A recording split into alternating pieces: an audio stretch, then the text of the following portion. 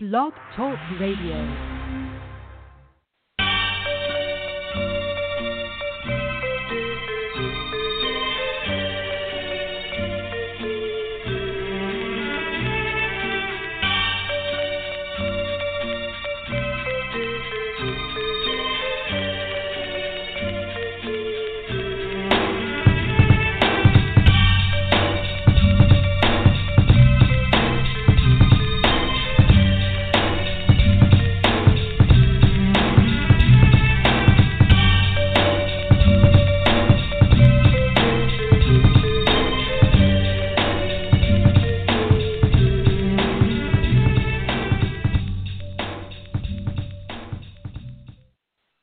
Hello, everyone. Welcome to Neil Thompson Speaks, where we talk to people who broke free of the corporate world's shackles to start their own business. I'm your host, Neil Thompson, official corporate shackle breaker. You can find this podcast on my website, neilthompsonspeaks.com. That's neilthompsonspeaks.com. You can also find me find the podcast on iTunes or Stitcher. Please subscribe and share. Today, I'm speaking with Amy Rasdal, consultant extraordinaire. She runs two companies. Rasdal Associates is a consulting firm that caters specifically to the IT and medical device industry, and Billable at the Beach offers tips, tools, tricks, workbooks, and templates, plus customized one-on-one time with clients. With over 15 years of independent consultant experience, I'm interested in speaking to Amy about her companies, her defining moment in deciding to become self-employed, and her tips for reluctant entrepreneurs. Let's bring her in now. Hello, Amy. Welcome to Neil Thompson Speaks. Hi, Neil. How are you today? I'm doing great. How are you? Good. Thanks for having me on your show. Oh, thank you. So, first question. As I mentioned in your intro, you run a couple of companies, but of course, before that, you did work as an employee at companies. What type of jobs did you do before you became self-employed? I started out my professional career as a software engineer. I wrote ERP systems. And then after going to business school, I worked several years in large medical device companies doing a variety of functional areas. Straight out of business school, I worked in marketing. Since I'd been an engineer, I wanted to see the other things. I originally thought, I grew up in Silicon Valley, so I'm a Silicon kid. I originally thought I wanted to be a startup CEO, which I eventually decided was overrated and underpaid. But early in my career, I was systematically building that cross-functional experience to prepare myself to be a CEO. Interesting. So you started off in engineering, and then you went into marketing. What do you think about marketing? Well, it was funny because we used to sit in R&D and talk about, those marketing people, they don't know what they're doing. My first marketing staff meeting, my first week in a marketing department, we're all sitting around and people said, those engineers, they don't know what they're doing. So it actually has been a strength in my consulting career to be able to bridge that gap between marketing and R&D because I've worked on both sides of the table. Yeah, I hear you. I worked in engineering. I never worked in marketing, but one of the benefits of us engineers is we can work in marketing, but they can't work in engineering. So we have to have That's true. every time. With an That's engineering true. degree, I tell people all the time, with an engineering degree, you can move into any sort of field you want, really. It's really limitless. That's true. I have a 13-year-old daughter, and my friends tease me that it's not a matter of if she's going to be an engineer, it's what type of engineer she's going to be. Yeah, Definitely encouraging that track. Yeah, I have a 7-year-old nephew, and my sister has told me that she wants him to be an engineer as well. I think for that reason, just because of the amount of things that you can do with it, and I think that's the main reason. So next question. Eventually, so you worked in software engineering, you got an MBA, you worked in marketing, you thought you wanted to be a CEO, you eventually thought it was overrated. But eventually you get to the point where you decide you're going to go into business for yourself. What motivated you to become self-employed? Well, here's an interesting thing. In the consulting world, it's relatively common that we get started accidentally. a lot of independent consultants get their start because they have been otherwise liberated for their positions. So my last real job was during the internet boom, which at this point is more than 15 years ago. And we had a great time building this great internet company. But when the bubble burst, we crashed and burned like many others, and I found myself looking for a job. Consulting projects fell into my lap 20 hours a week for 3 months. I thought, great, I'll bring in some money while I'm looking for the perfect position. I got 4 or 5 weeks into it, and I said, cancel the job search. This is the life. I'm now a consultant. And I never looked back or considered joining a company full-time again. So it was a little bit of an accidental path. Interesting. You know what? I've done this podcast a few times now, and I think you're right. A lot of people, they end up going into business for themselves. Kind of, it wasn't really planned per se. It was just like you said. You know, you lost a job, and then you had to figure out what to do next. You went on a few interviews. Nothing really panned out, and then they thought, I'll just do consulting for a little bit while I look for this next job, and then eventually you say, you know what? Just like you. I think I kind of like being my own boss and being self-employed as opposed to being an employee. I'm going to see this whole consulting thing through. So I guess that's been your experience and quite a few other people's experience too. Right. So one question I have is, a lot of people that are considering going into business for themselves, they work at a company, they have ideas on what kind of business they want to do. They may be motivated to do it, but an issue that they come across, or a lot of people come across, is fear of going into business for yourself. A lot of people would say that working at a company is a lot more secure than having to be responsible for basically everything when you're self-employed. So did you feel any fear in starting your own business? And if you did, what did you do to get past that fear? It's interesting, Neil. I hear that a lot, and I hear it talked about. And if you read books or listen to podcasts or look at programs for starting your own business, it talks about that a lot. But I didn't experience that. I didn't experience the fear. Now, of course, at first I did it accidentally, but eventually I had to start, really working hard to build a business and make it a business and turn it into something more than just, accidentally landing some work. But I don't feel fear. Many of us who've worked in companies know you can walk in any day and be laid off, not be expecting it. And so you never know when that's going to happen. When you're in business for yourself, you know what's going on. You're in control of it. I have complete control over how I work and where I work and how much I charge. Now, of course, I have to find people who will buy it, and that's always the hardest part, is finding good quality customers. But I'm in control of it all, and I know what's happening.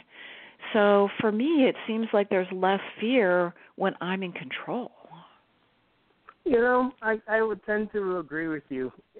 You're right. There are a lot of articles, podcasts, just a lot of information out there saying that people are more comfortable working at companies because of the job security. But as you noted, in this day and age, there is no job security anymore. More and more often, jobs are going overseas. Companies are downsizing. I just worked a company that I worked at a few years ago. I found out a month or so ago, laid off about 80 people. I doubt those people saw the layoffs coming, and now they're out of a job, and then they got to go find something else. But as you said, as an entrepreneur, as an independent consultant, you basically know what's going on at all times. There's no one to lay you off per se, and in your business too, I'm guessing you're not dependent on one source of income. You're probably working with numerous people, and if one goes away, you always have the others to fall back on. A question I had. So you started off, even after you lost that job during the internet boom, you said that for 3 straight months you had 20 hours a week worth of work. How did that work come to you? Is that something that you actually went out and looked for, or did people found out that you had just lost that job and were coming to you asking for your help? No, it was accidental. I wasn't looking. I wasn't really even considering doing consulting work, and I hear this story a lot. And now I speak frequently about starting your own consulting business.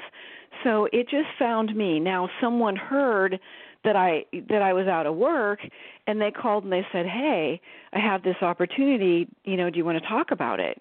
And I thought, well, no harm talking about it. So when I speak to groups, I often ask people, is anyone doing some consulting work? And then I say, did you go out and seek it, or did it just find you?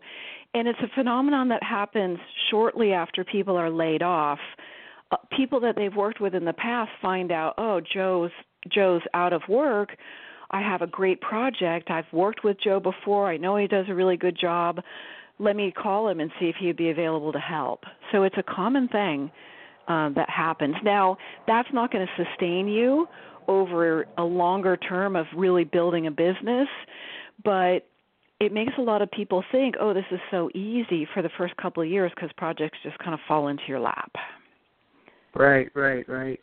Yeah, that's hopefully if you do, lose a job, and hopefully what would happen to other people hopefully happens, or what happened to you would hopefully happen to other people too. That jobs kind of fall into their lap, at least for a little while. While you right, bridge yeah. kind of bridge that gap.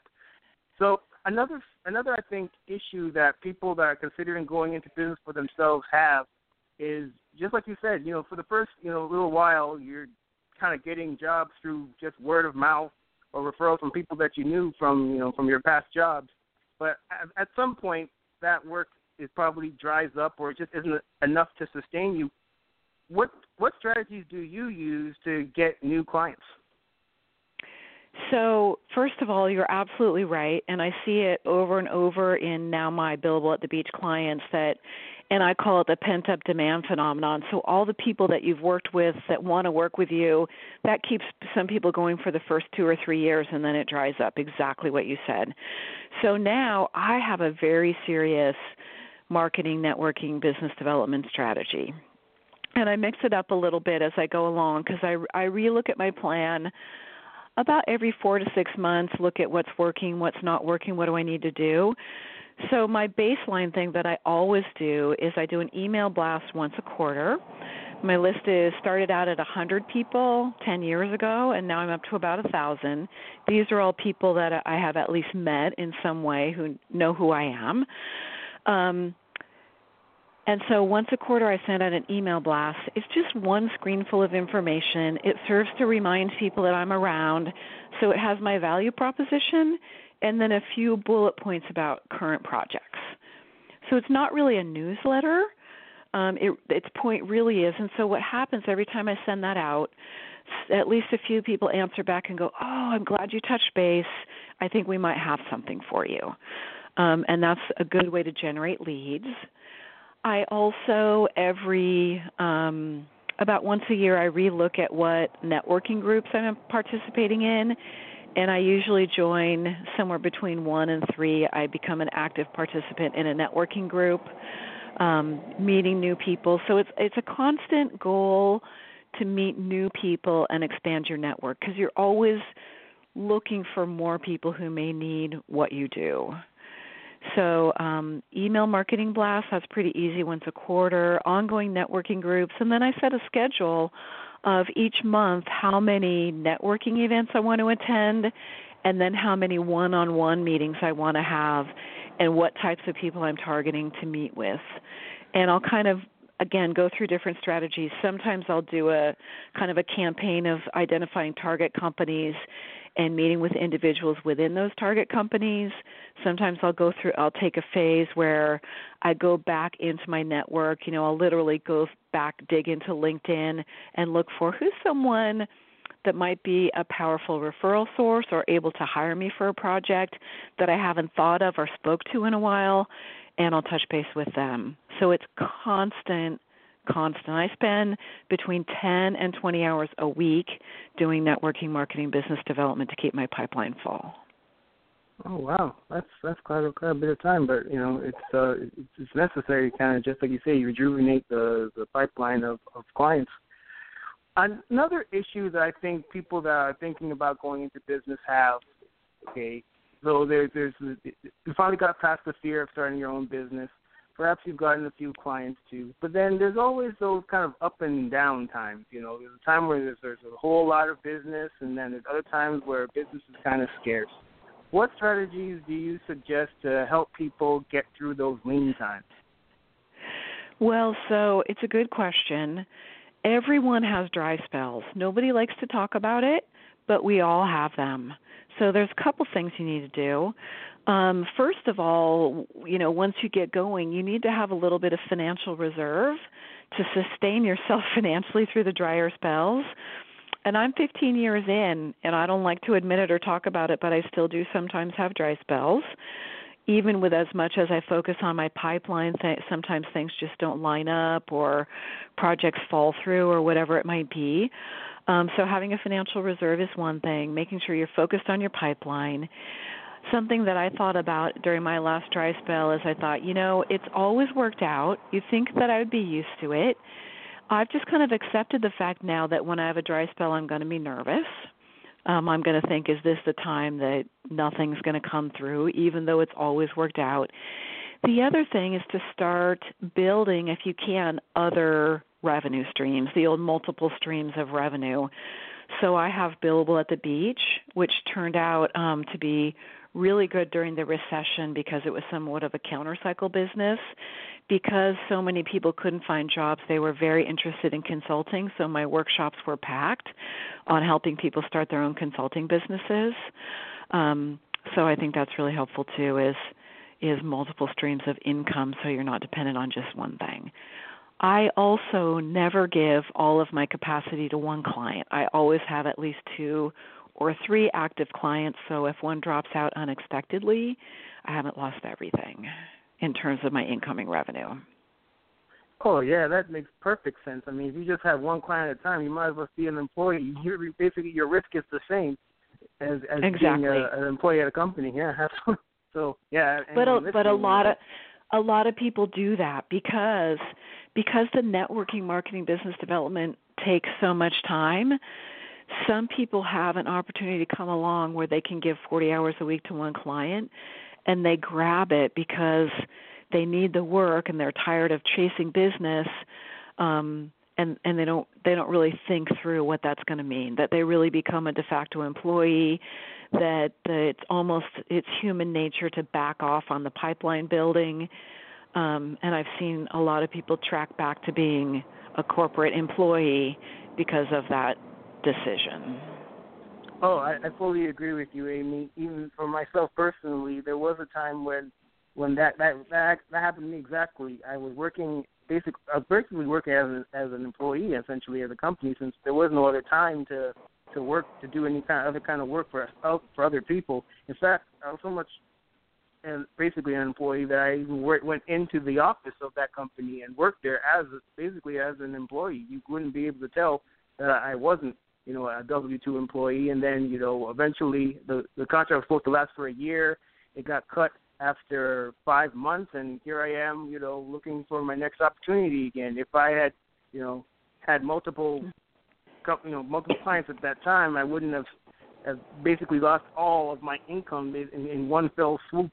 So for anyone listening, right, it's really important to just have multiple, as you said, multiple streams of income. Never depend on one source of income for your entire livelihood. I fully agree with you. Right, absolutely. So tell me a bit about your companies. You have Rasdal Associates, and then you also have Billable at the Beach. What exactly do they entail? So Rasdal Associates is what I refer to as my core practice. That's how I got started first.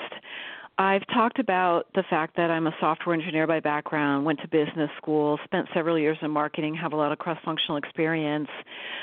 Toward the end of my large corporate medical device career, I ended up back in R&D running large product development programs, which I really enjoyed. So I realized what I'm really good at doing is getting things done.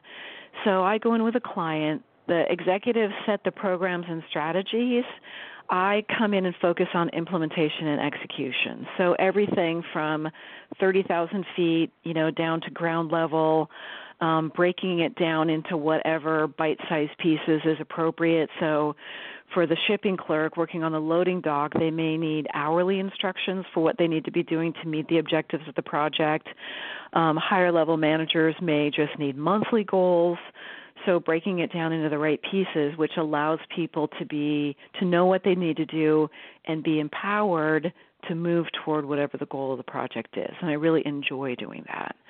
So that's what I do in my core practice. My experience is in software and medical devices, so that's mostly where I focus. And then I also have Billable at the Beach, which I've been doing Rasdal Associates for a little over 15 years. Then 8 years ago, what happened is I mentioned that I send out my quarterly email blasts to service leads. So every time I would get a few people who would say, I don't have a project for you, but I've been thinking about being an independent consultant. Could we get together and talk? So I would think, what do I want to tell them?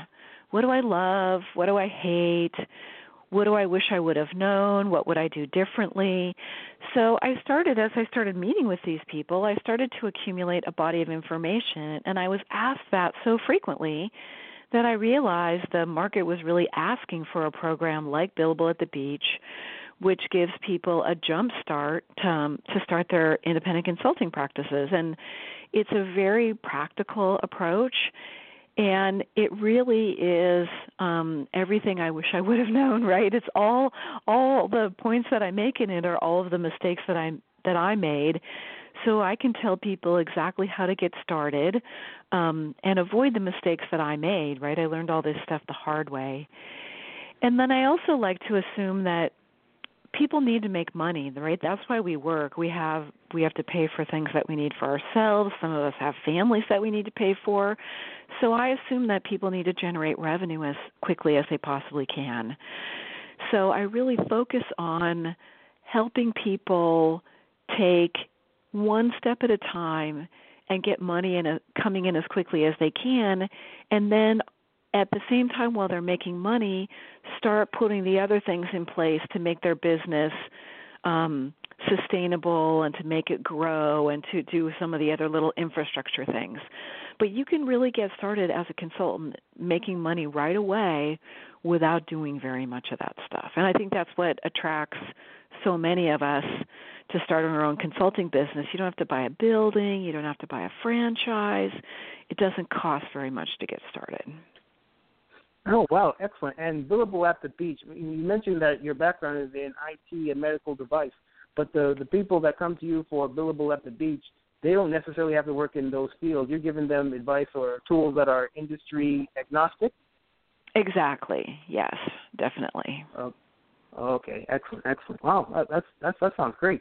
Another question that I have is, especially for people that are starting out with their business, is, as I'm sure you can appreciate, cash is king. You need to be very frugal with it. You have to be very knowledgeable of where your money is going. What would you say is a priority to spend money on, and something that you could skimp on? In terms of your business? So I think everyone should have business cards, first of all, and I speak sometimes to people who are in transition, so people who have lost their jobs, and I tell them whatever day of the week I'm speaking to them, I say one of your assignments is to have business cards by Friday. It's just an expected business thing that when you're meeting with people say, "Oh, do you have a card?" You should really never be in a position to say no, and if it's fine if your business card just says your name, your email address, and your phone number, and you can go to Staples or Office Depot for $20 and choose a logo out of a stock book and have a nice little card. I also think if you're going to build a sustainable consulting business, you're positioning yourself as a professional.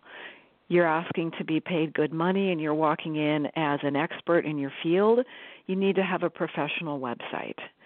So I don't think you have to have that day one. But if you're intending to build an ongoing consulting business, I think it's important. And I think unless you build websites as your business, that you shouldn't do your own. Someone else should do it so it looks professional.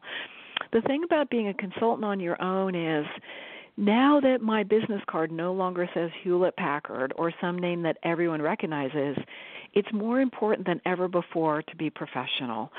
But honestly, beyond business cards and a website, There's not very much you need to spend money on. Most of us already have a cell phone. It's nice to have a decent computer, but that's not that expensive these days. So really, a couple $1,000s at the most, and you're looking pretty good to get started. And then as you move along, you invest in a nice logo, and you invest in some good photographs of yourself, and then you start thinking about what other software systems do I need to incorporate. So there are a lot of things that follow on, but just getting started, you really don't need to spend very much money. That's the bonus of a consulting business as opposed to other types of business. The thing is, it also means that we have more competition because there are no real barriers to entry. The real barrier to entry is your pipeline, right? It's the commitment to spending all of that time. So the investment is more time than, capital purchases. But of course, time is money, so you're investing that time, and if you can't get business coming in right away or enough, it may mean that your investment is just paying your living expenses while you're ramping it up. Right. Well, this is all excellent to know. So I guess we can kind of wind things down, but for my last question, for those that are listening that are contemplating self-employment, what advice would you have for them? First of all, I love it. I've been doing it for 15 years. Freedom, flexibility, control, I can't imagine going back. Also, the work is interesting. The clients are interesting. It's always changing. So I love it, and I say do it. But here's the thing.